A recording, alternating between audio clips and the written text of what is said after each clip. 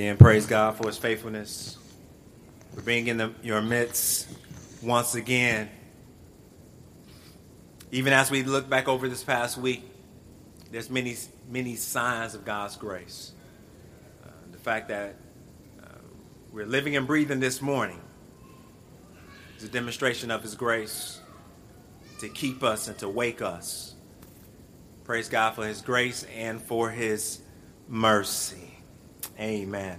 Well, praise God for his Baptist Church. It is indeed a privilege and an honor to always be with you on this Lord's Day. I don't know about you. There's some Sundays I'm just going to keep it 100. There's some Sundays I come in dragging, struggling because it's been a long week. But when you get with the saints and you're able to sing praises and glory to God, and you're able to pause and take the focus off yourself, because that's what's happened. We go through the week and we thinking about ourselves, and we thinking about what I got to do, what I've already done. And sometimes we just need to get together to be reminded about the faithfulness of God,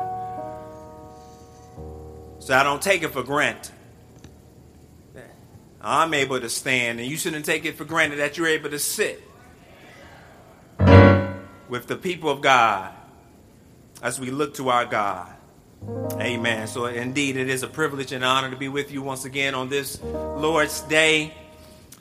I want to remind you that as we are in the midst of celebrating our sesquicentennial anniversary, next week we will be observing our anniversary banquet. More information is in your bulletins, but I want to make sure that you know that tickets are for purchase in the foyer as we prepare to leave. But it's another opportunity for us to get together, to dine, and to reflect upon what God is doing, what he has done, how he has cared for this church. Speaking of care, we want to be prayerful in our hearts even this morning for those in Houston who are in the midst of trying to have some normalcy brought back into their lives after Hurricane Harvey. And even this morning, we are praying for those in Florida, for your family, friends, and loved ones. Again, beloved, we can't take for granted that we can even wake up and have a house. So we want to be grateful for all that we do have. We want to be prayerful for the entire Newburgh community, as there has been much loss of life within the last couple of weeks of some senior saints. We pray for their families, praying for you, for the body. Much is going on, and we hold to God's hand, his unchanging hand. We don't try to muster up enough strength in our own to just get by, but we depend on Christ even during these days. If you will, please turn with me in your Bibles to 1 Thessalonians, the 5th chapter, beginning with the 12th verse, as we continue our end of the summer series, This is the Will of God. And we have been looking at God's revealed will, God's preceptive will. There are many times in life where we try to figure out, God, what did you want for me? What decisions should I make? Where should I go? And sometimes it's difficult to understand what job you should take, where you should live, who you should marry. But there are so many aspects and dimensions of the Christian life that God has already just told us what to do. And I believe that if we just do what God has already told us what to do in his word, some of those other things will just figure themselves out. So as we look at scripture, we are looking at various texts that God has just plainly said, this is what I want you to do. This text is the same here in 1 Thessalonians, the 5th chapter, beginning with the 12th verse, as Paul is leaving instructions for this church in Thessalonica. So if you would, please stand with me in the honor of reading of God's word as we look at 1 Thessalonians, the 5th chapter, beginning with the 12th verse. As we always do here, we recognize that this is not just a book. This is God's holy word. This is the word of God. Please hear the voice of Christ. we ask you, brothers, to respect those who labor among you and are over you in the Lord and admonish you, and to esteem them very highly in love because of their work. Be at peace among yourselves. And we urge you, brothers, admonish the idle, encourage the faint-hearted, help the weak. Be patient with them all. See that no one repays anyone evil for evil, but always seek to do good to one another and to everyone. Rejoice always, pray without ceasing, give thanks in all circumstances, for this is the will of God in Christ Jesus for you. Do not quench the spirit, do not despise prophecies, but test everything. Hold fast to what is good, abstain from every form of evil. Now may the God of peace himself sanctify you completely, and may your whole spirit and soul and body be kept blameless at the coming of our Lord Jesus Christ. He who calls you is faithful. He will surely do it. May the Lord add a blessing to the reading of his word. You may be seated. Just like to place a tag on the text before us this morning that this is the will of God, that Christians would behave as Christians. That Christians would behave as Christians. Let us go before our Lord in prayer this morning. Gracious and eternal Father, we do come before you acknowledging that you are all-powerful, all-sufficient, creator and sustainer of all things, dear God. Nothing takes place which catches you off guard or by surprise. And Father, this morning I ask that you would, by the power of your Holy Spirit, cause us to set our eyes and our focus and affections upon Christ Jesus. May we look to the fullness of Christ as our hope, as our strength. And Father, may you indwell us by your Holy Spirit, that you would give us eyes to see and ears to hear, hearts to receive your word. But Father, most of all this morning, I ask that you would just make us faithful. Father, we don't want to be perfect. We just want to be faithful. Father, we don't want to have to know it all. We just want to be faithful. Father, we don't want to have to struggle when we fall and fail. We just want to be faithful. And Father, we can be faithful toward you because you are faithful towards us.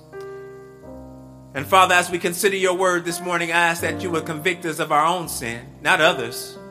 Show us where we fall short, that we may press into Christ Jesus and be healed through his blood. Father, I ask that you would redeem and restore someone this morning, Lord, for the cares of this world has them downtrodden and in despair. Father, I ask that you would speak to us and help us to marvel at the fact that your grace is sufficient no matter where we are. That you have promised not to leave us nor forsake us. And that you love us more than we could ever love ourselves. Father, I ask that as I divide your word, that I would be faithful to your word, for your people, and for your glory. So, Father, we ask that you would have your way in this worship service. May you glorify yourself by glorifying Christ. In Jesus' name we do pray. Amen. Amen.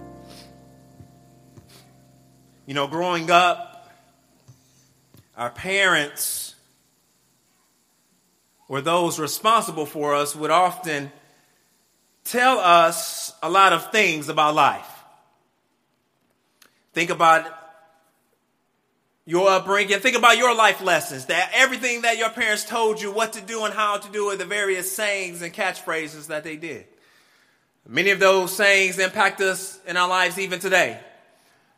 As I reflect upon a lot of what my parents told me, I see how God has used them to influence my life. But in your life and my life, there are some things that are similar. And think about it, the time in your life where your parents have that conversation with you.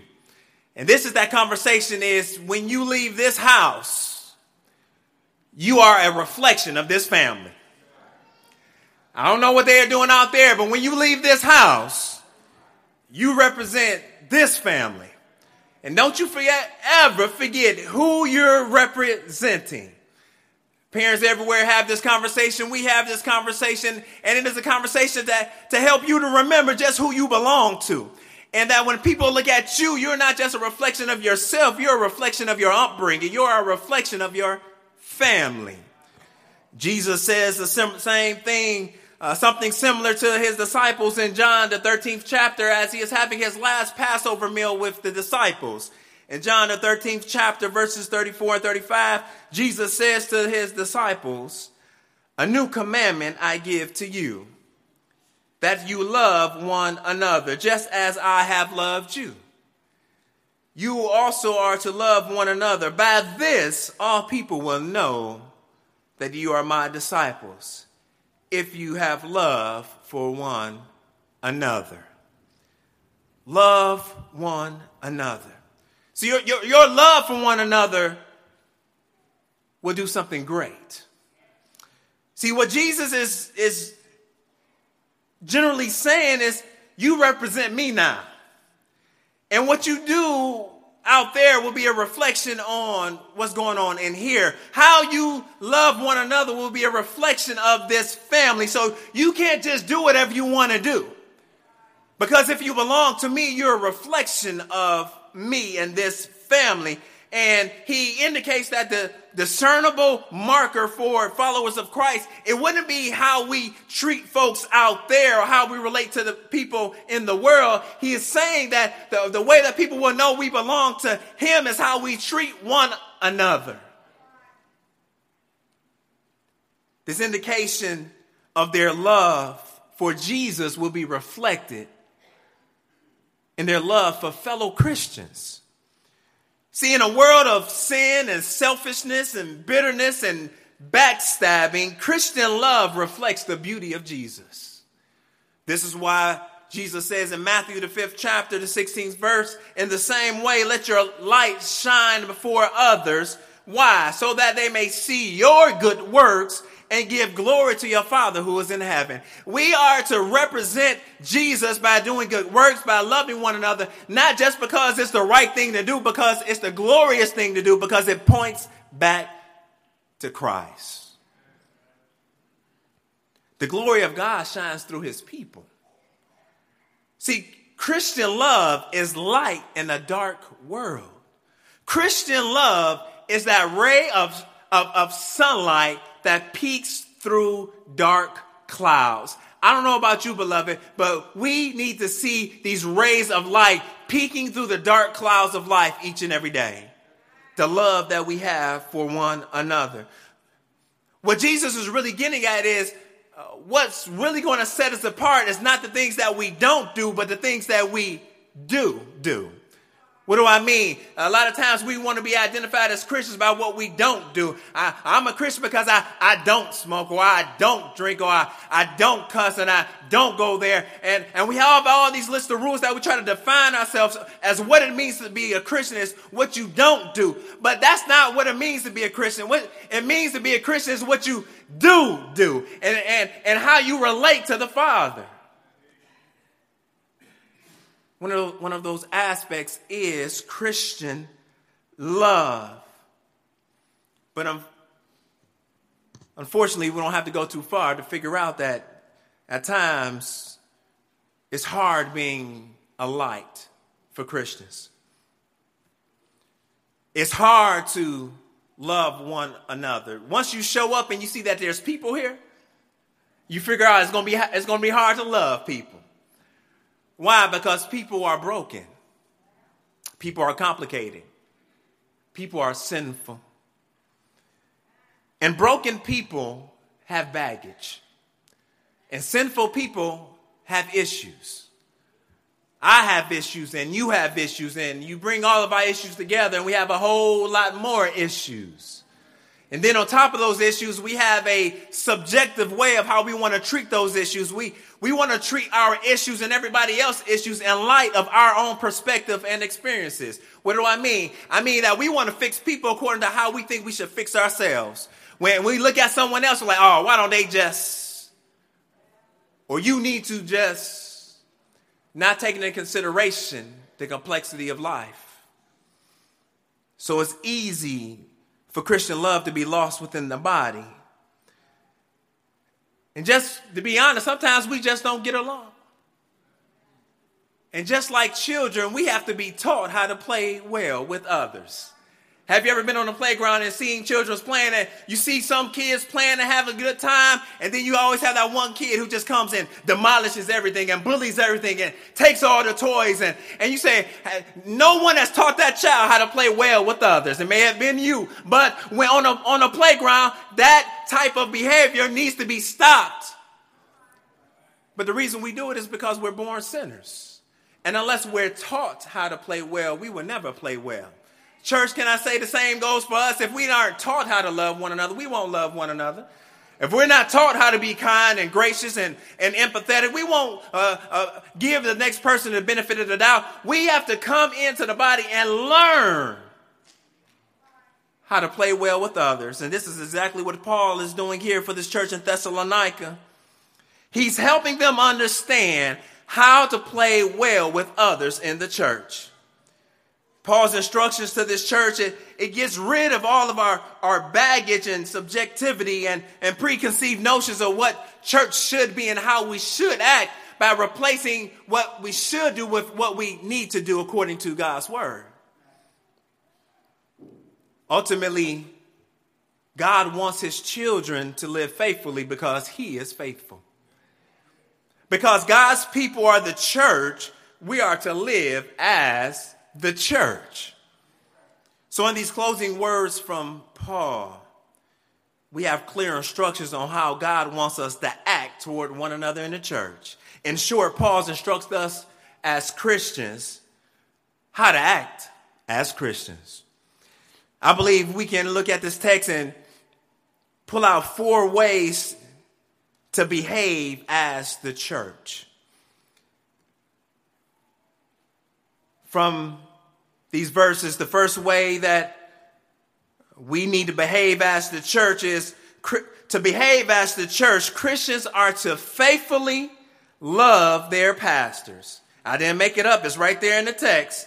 To act like Christians, Paul has instructions for pastors and the people. Verse 12, we ask you, brothers, to respect those who labor among you and are over you in the Lord and admonish you, and to esteem them very highly in love because of their work. Be at peace among yourselves. It's something about this leader-body relationship that Paul is trying to convey to us. And though Paul doesn't specifically say pastors, the roles and responsibilities found in this text is that of a pastor. When you look at this is similar language to Hebrews, the 13th chapter and the 17th verse, where the author says, obey your leaders and submit to them, for they are keeping watch over your souls as those who will have to give an account. Let them do this with joy and not with groaning, for that would be no advantage to you. Now, I feel it already. There's a tension. As soon as we talk about authority, we don't want to give ourselves to authority. But what is he saying? He's saying that in this relationship that God is glorified, and in our relationship that his glory will be demonstrated to the onlooking world, and love will be given towards one another. Why? Because in this relationship, it says that pastors are to be faithful toward the church. He says, respect those who do what? Labor among you, who are over you in the Lord, and admonish you.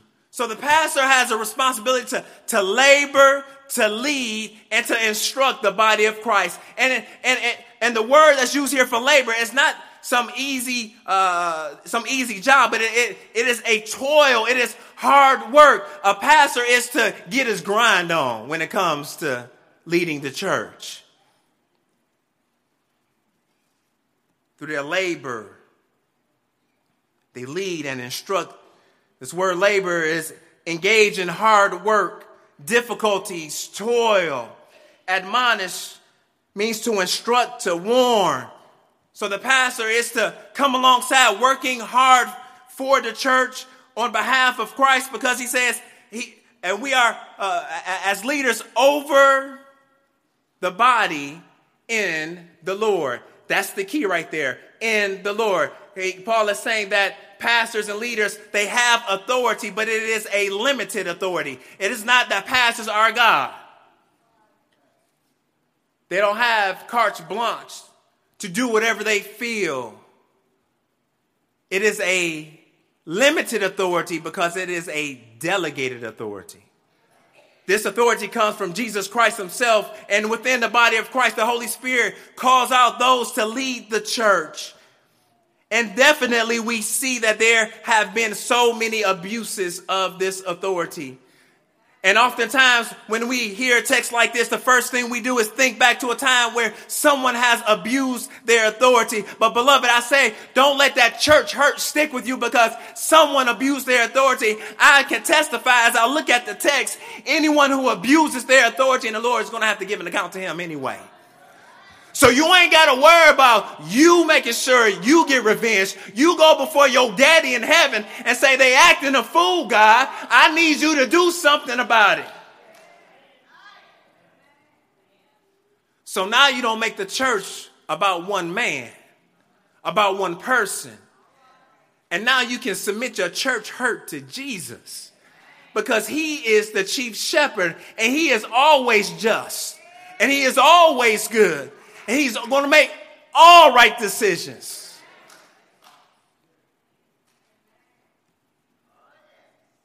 He is saying that this love is to take place between pastors, but then also the people, because he says the church is to be faithful toward their pastors. How so? Through respect and loving esteem. This word respect means to show honor. To honor the position, basically to appreciate. Esteem is to have a high view or to hold a view, to consider. This is a loving consideration. And what this text implies, if we're going to demonstrate our love to the greater world, then each Christian has to have a pastor over them. That's the text.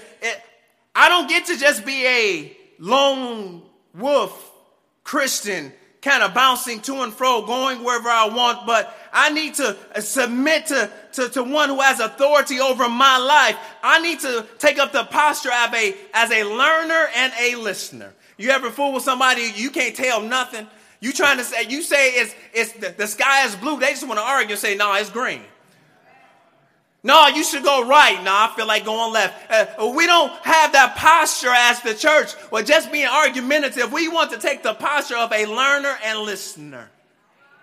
Why? Because this demonstrates the love that God has in his church. There's been abuses here, where there have been individuals or a collection of individuals who have been out to get the pastor because he made a decision that they don't agree with or because he said no. And where pastors have been run out of churches at times, those are definitely abuses. And I tell pastors all the time, I love my church. I love the people there. And God is bringing sweet unity. But I also have to be mindful to encourage pastors. Just because you had some church hurt yourself don't mean the flock that God is giving you right now is going to hurt you too. Don't qualify your call because of what's taking place at a different church. If God has called you, he's going to give you a flock to shepherd who will love you.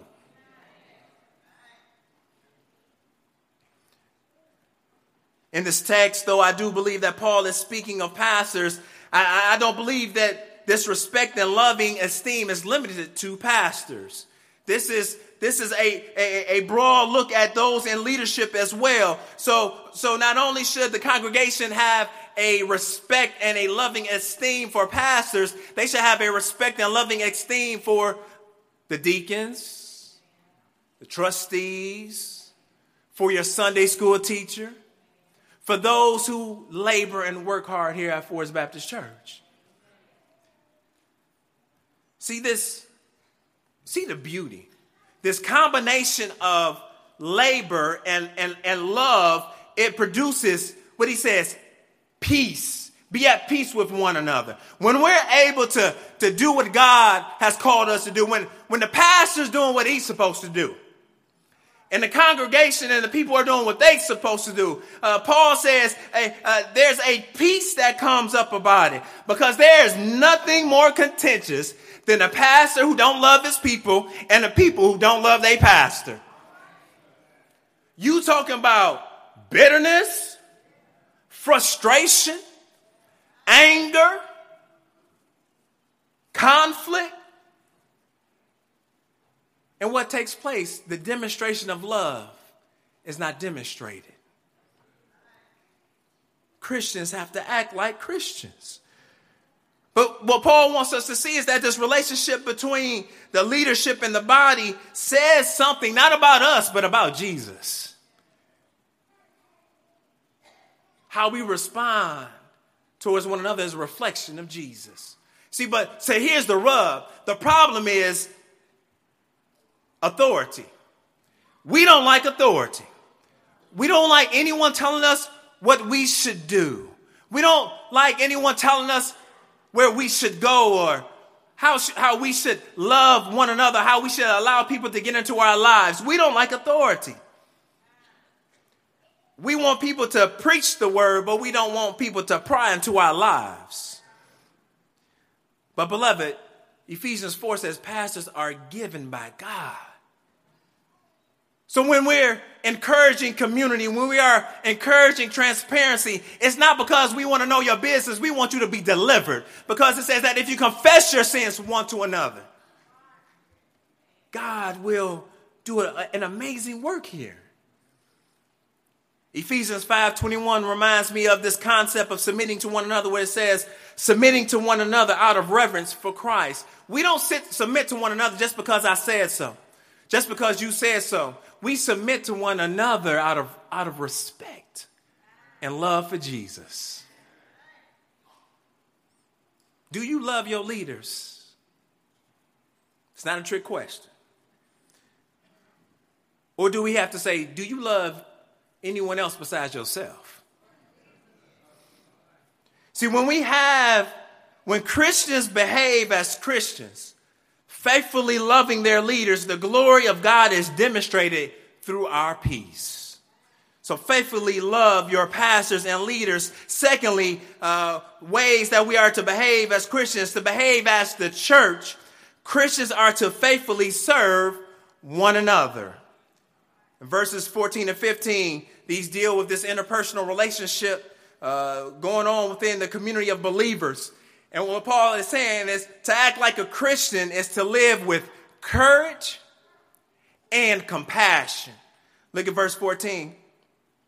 He says, and we urge you, brothers, admonish the idle, encourage the faint-hearted, help the weak, be patient with them all. See that no one repays anyone evil for evil, but always seek to do good to one another and to everyone.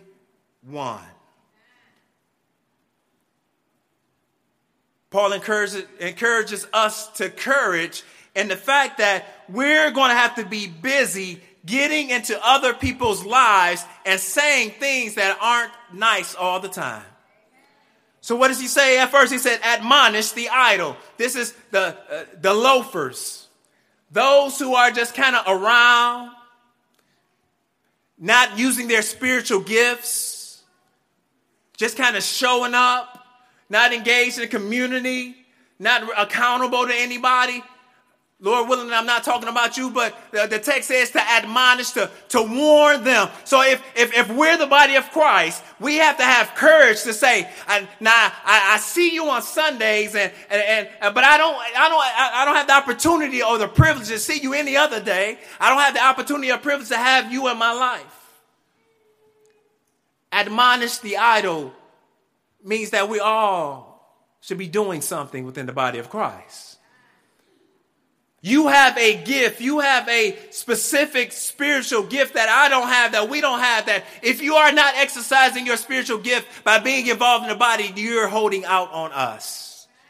So he says, admonish the idle. But not only that, we are to call out, we are to encourage the faint-hearted. He's not talking about someone who is just wimpy. He's talking about someone who may be discouraged. He's talking about someone who may be timid. So what he's saying is, come alongside people who are discouraged. You don't speak a harsh word to somebody who's already beat down, do you? You don't say, well, why ain't you? How could you? But you encourage and you lift up and you build up. Encourage the faint-hearted. If you see someone who has a specific gifting, you are to come alongside. I think you may be good here. I think God has gifted you in this way. What would it look like before we left today? You walked up to somebody that you've been watching and say, I see God doing this in your life. What kind of encouragement would that be? Not only do we encourage the weak, he says, encourage the faint-hearted, he says, help the weak. Not so much physical, but more so spiritual. Those who are weak in their faith, new in their faith, immature in their faith, he says, come alongside and do something to help them grow up to look more like Jesus. Beloved, we have to have courage to act to get into one another's lives. But not only do we need courage, we need compassion. That's the second half. He says, be patient with them all. I don't know about you, but I'm an impatient person. I am very impatient. I like things done like boom, boom, boom. We going here, we going there. And I like to cross my T's and dot my I's. I like to have everything in order. And if everything is not in order, if everything ain't doing something, I get frustrated. But guess what, beloved? Frustration is sin. I'm not depending on God.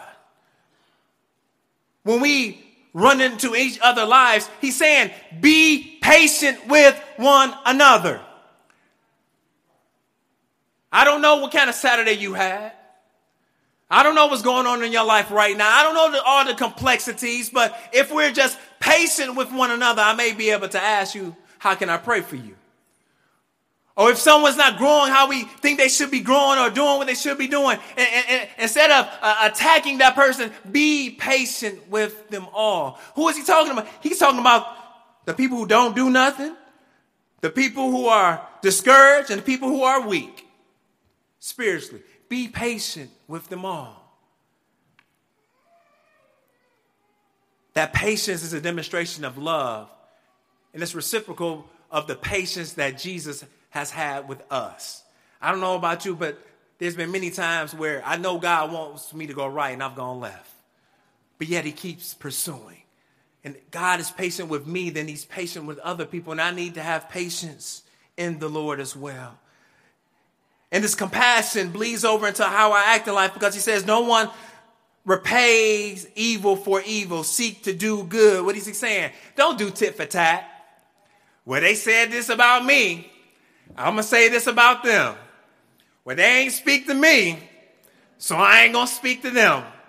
They ain't wave at me, so I ain't got wave at them. They ain't asked me for help, so I ain't going to ask them for help. He said, don't be tit for tat. He said, but respond in a way that demonstrates your love in spite of themselves and yourself. Don't repay evil for evil. See, the way we treat one another is a reflection of what we actually think about God.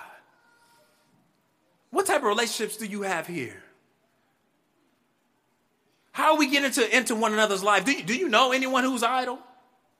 Do you know anyone who is faint-hearted, discouraged? Do you know someone who's weak? We can't know unless we begin to get into one another's lives, encourage one another. See, the reality, this is my issue too. We need to get over ourselves in order to serve someone other than ourselves. Again, we're coming to situations from our perspective, from our experience. But a loving community is full of empathy. We're trying to figure out where that person comes from. try to walk in their shoes and understand their life. But we engage. And when Christians behave as Christians, faithfully serving one another, the glory of God is demonstrated through our courage and our compassion. Faithfully serve one another. Thirdly, to behave as the church, Christians are to faithfully worship God. In verses 16 through 22, we see the context for this passage is within the local church. So Paul is not just writing to people's houses. This comes to the church. So they are in worship and they're reading this letter. So he's encouraging the body during their worship service. And what does he say need to take place? Rejoice always. Pray without ceasing. Give thanks in all circumstances, for this is the will of God in Christ Jesus for you. Do not quench the spirit. Do not despise prophecies, but test everything. Hold fast what is good. Abstain from every form of evil. Paul leads out, he says, rejoice always. That simply means be glad. Be joyful. When you come into church, it should be you should have a smile on your face. You may not want to talk to nobody, but you should at least act like you want to talk to somebody. He says, rejoice always. Why are we rejoicing? We are rejoicing because we have a Savior who has already conquered death. He has already risen. He is sitting on high. He is matchless and mighty. He controls the wind and the waves. He has every detail, every circumstance, and every issue in the palm of his hand. If you can be glad about that, I don't know what you can be glad about.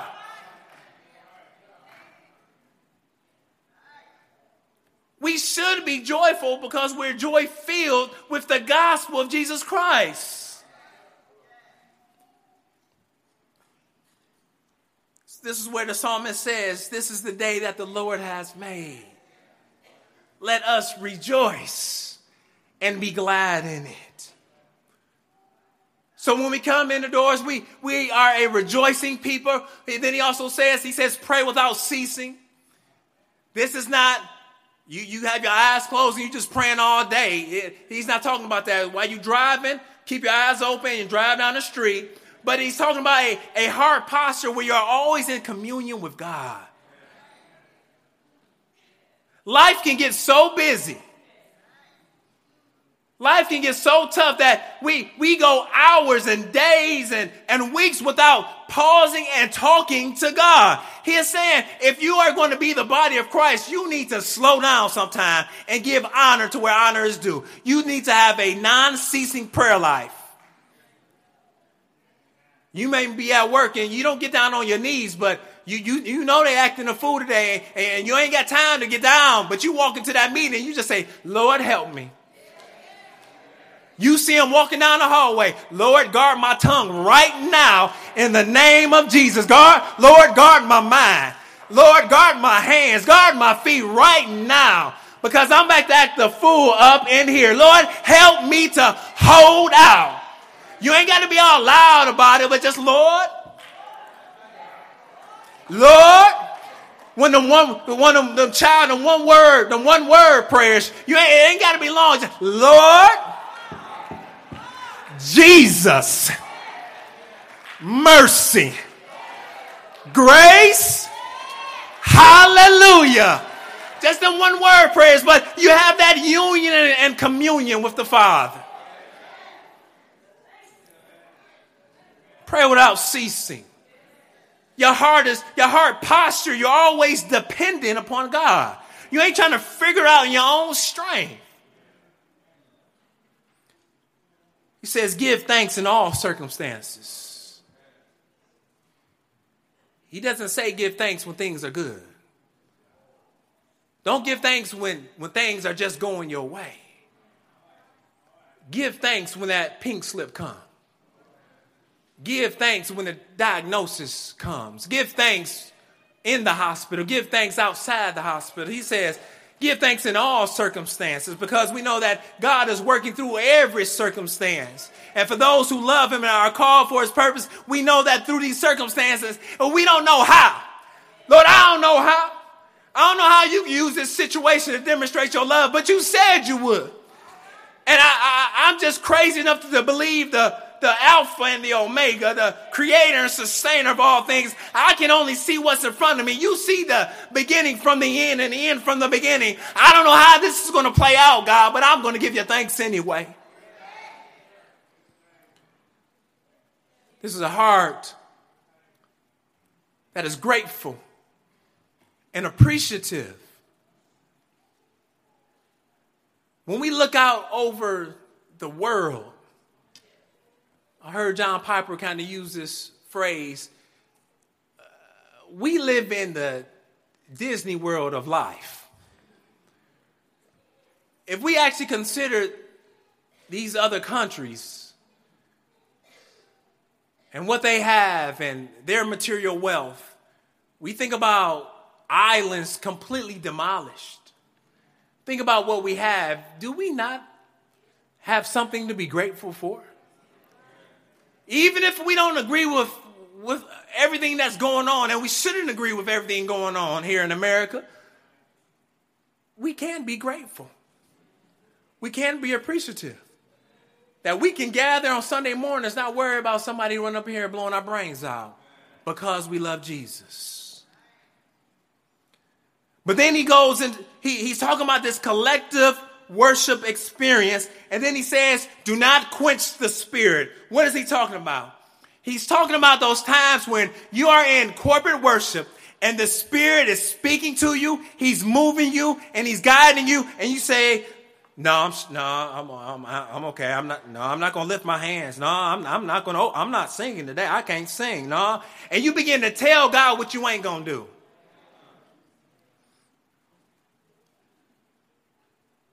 Don't come up in his house with his people saying what you ain't going to do.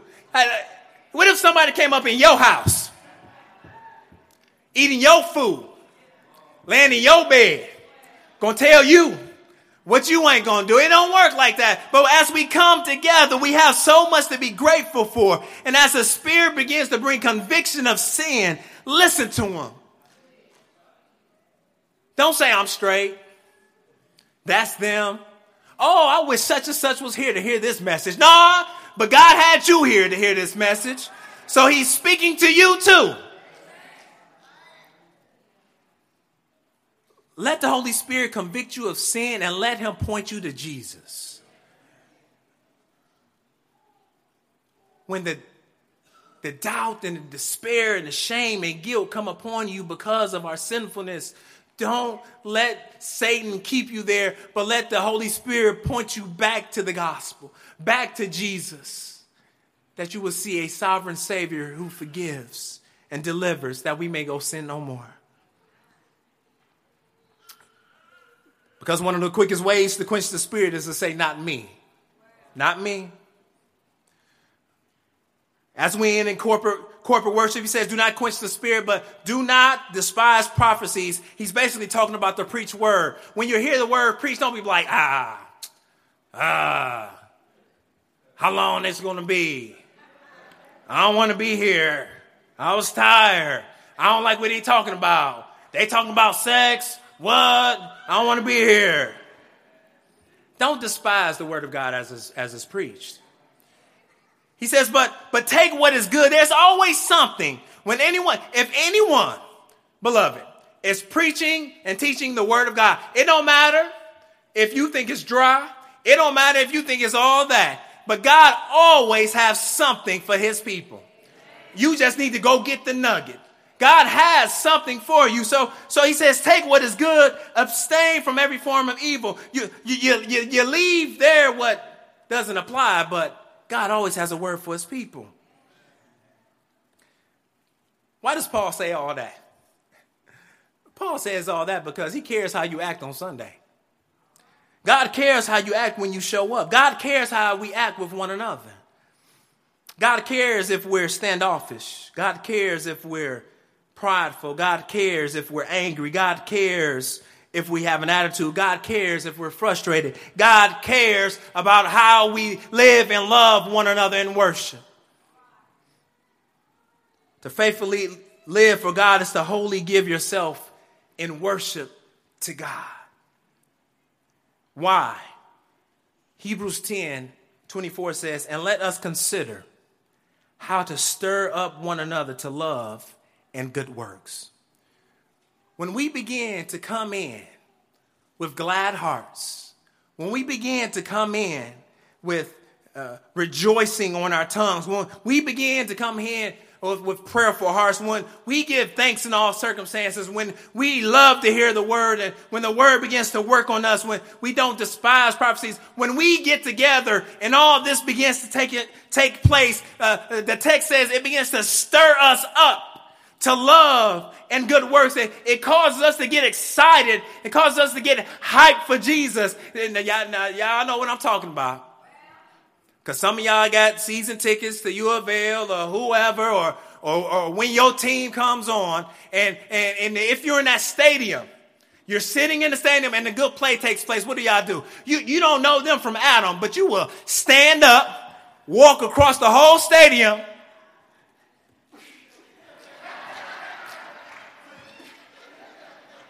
You don't know what they said about your mama. You don't know. As soon as you got in there, y'all all on one accord and y'all are stirred up to good works. Beloved, if they can get hype at a U of L game, if they can get hype at a Kentucky game for works that are only temporary, what can we get hype for? Can we get hype because we have a Savior who lives and reigns? Can we be hyped that you ain't who you used to be? Can we be hyped because that foolishness and foul mouth is finally gone? Can we get hyped because when I get hyped, guess who gets hyped? You get hyped. And when you get hyped, they get hyped. And then one of these days, I want to see the waves start over here, Deacon Carter. I want you to just lift them up. And we're going to go all the way around this boy because we're going to stir up one another to love and good works. If I can get excited about a cardinal, surely I can be excited about the cross of Jesus Christ. Surely I can be excited about the Savior who was nailed on Calvary's cross and died for me. Lamar Jackson ain't shed no blood for me. Lamar Jackson, he may be the Heisman, but Jesus is my hero. I'm telling you, he's the one who stood up, because the text says, if I be lifted up, not if y'all be lifted up, if I be lifted up.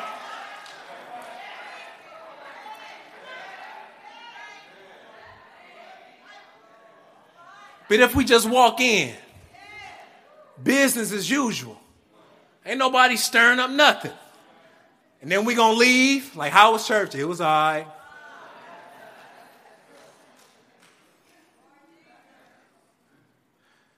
See, this is the issue. If we fail to worship while we're gathered, we're going to fail to worship while we're scattered. If you can't worship on Sunday, what other day you going to worship? When Christians behave as Christians, faithfully worshiping God, the glory of God is demonstrated through our stirred affections. Faithfully worship God. Lastly, and we're done. To behave as a church, God is faithful towards his children. You see that? To behave at church, it's not what I do. It's who's faithful to me. What is he talking about? Paul, he closes this section by pointing us away from ourselves. See, we don't act right because we can't act right. We're going to always have an attitude. We're always going to have a way about ourselves that's kind of crooked. But what does he do? Paul, he closes by pointing us to our only hope for obedience. He points us to God himself. Verse 23. He says, now may the God of peace himself sanctify you completely, and may your whole spirit and soul and body be kept blameless at the coming of our Lord Jesus Christ. He says, may the God of peace himself, may the very one who is the God of shalom. He's pointing back to this Old Testament notion of wholeness and rightness. He's talking about the God of Abraham, Isaac, and Jacob. He's talking about the God who has been ruling and reigning from eternity past. He says the God of peace, the God who has ushered in salvation through his son, Jesus Christ, who laid down his life and took it back up on the third day. He's talking about the one who caused the wicked and the dead. And while you were yet dead in your trespasses and sin, while we were dead on the bottom of sin's floor, he woke us up. He is saying if anybody can sanctify you, if anybody can change you, if anybody has hope for you, it's the very God of peace himself, not somebody else. He's not pointing to Michael the archangel. He's not pointing to the prophets. He's not pointing to Abraham. He's not pointing to David. He's not pointing to Paul. He's not pointing to Peter or John. He says the person who's going to sanctify you is not these prophets, not these men, it's God himself. Surely, if God himself is working to sanctify you, if anybody can make you act right, surely the God of peace can make you act right. And that just sounds good. You acting a fool. You need some peace in your life. If you all busy and you all dumbfounded and a bunch of mess, you need some peace in your life. And you need the God of peace himself. Don't look to that boyfriend, that girlfriend. Don't be trying to turn up that bottle, smoke that blunt. If you need peace, you turn to the God of peace himself.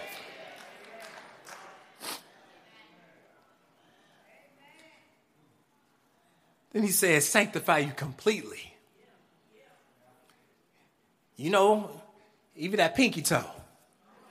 All of it. The good looking parts and the bad looking parts. Sanctify you completely. He's not going to leave any piece out. He's not going to leave you behind anyway. But how does he do this? He does it by his word and by his presence. John 17:17 says, sanctify them in truth. Your word is truth. When we set our eyes upon the scriptures, when we begin to memorize and meditate upon the word of God, we don't even notice it, but some sanctification begins to take place.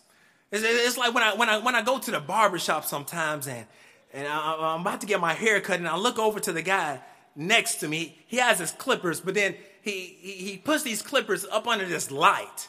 And it's this certain color light. And what it is, it takes away the bacteria and it purifies the clippers for the next person. And he just sets it there and the light just shines on it. I'm like, how does that light really work? But it treats the bacteria in a certain way. It doesn't give it what it needs to live. And what God wants to do is he just sits up under the light of the word of God, and we don't know it's taking place. We can't really feel it, but God is sanctifying us whenever we put our face in the word of God. So it is so important for us to have our time of devotion and quiet time and Bible reading. If you ain't reading the word of God, you aren't being sanctified. If you ain't not looking at the text, then ain't nothing taking place. You have to get your face in God's word.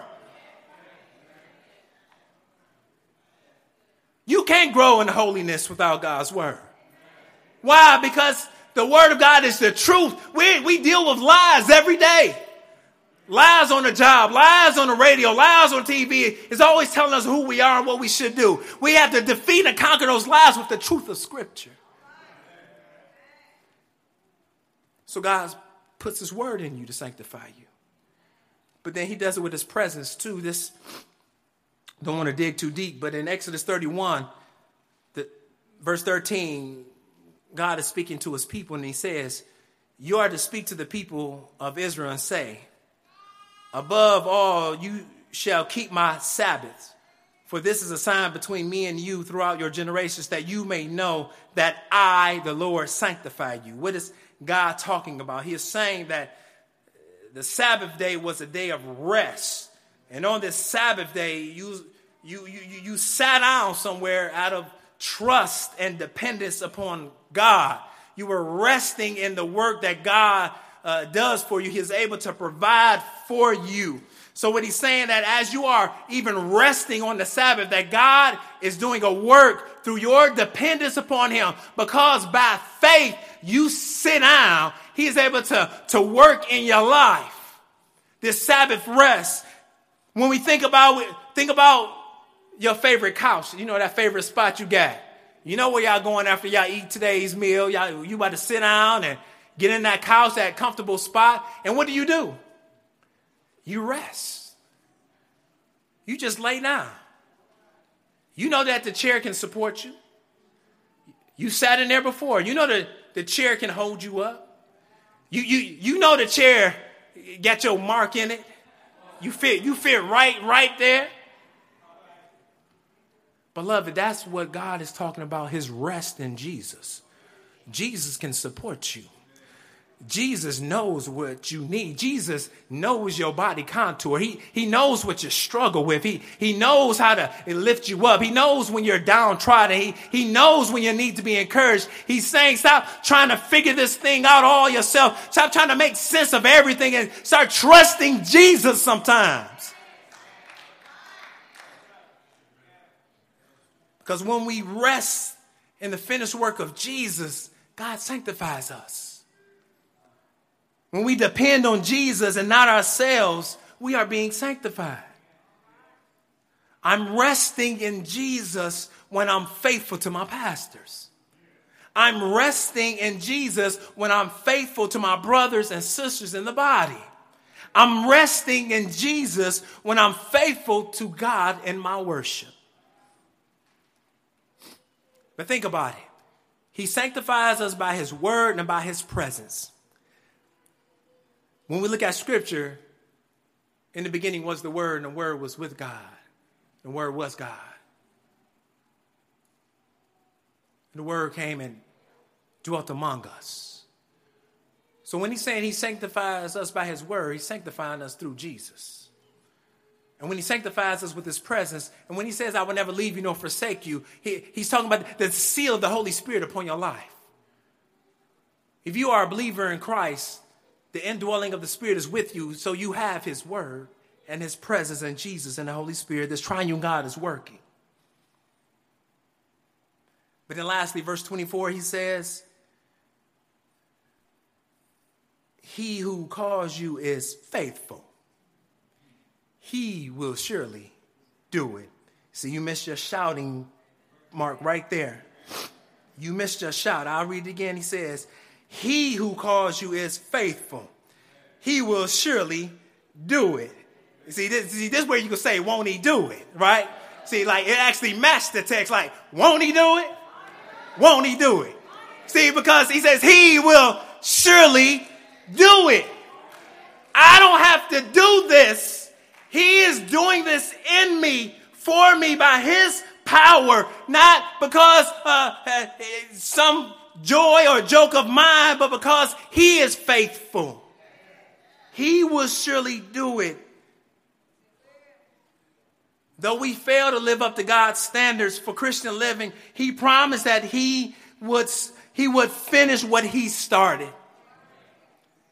He who God calls, he keeps. If God has called you, he's going to keep you. Philippians 1:6, it says, and I am sure of this, that he who began a good work in you will bring it to completion at the day of Jesus Christ. So when we think about loving one another, you just turn to your neighbor and say, I'm a work in progress. And then you turn to your neighbor and say, you are a work in progress too. God is going to do this.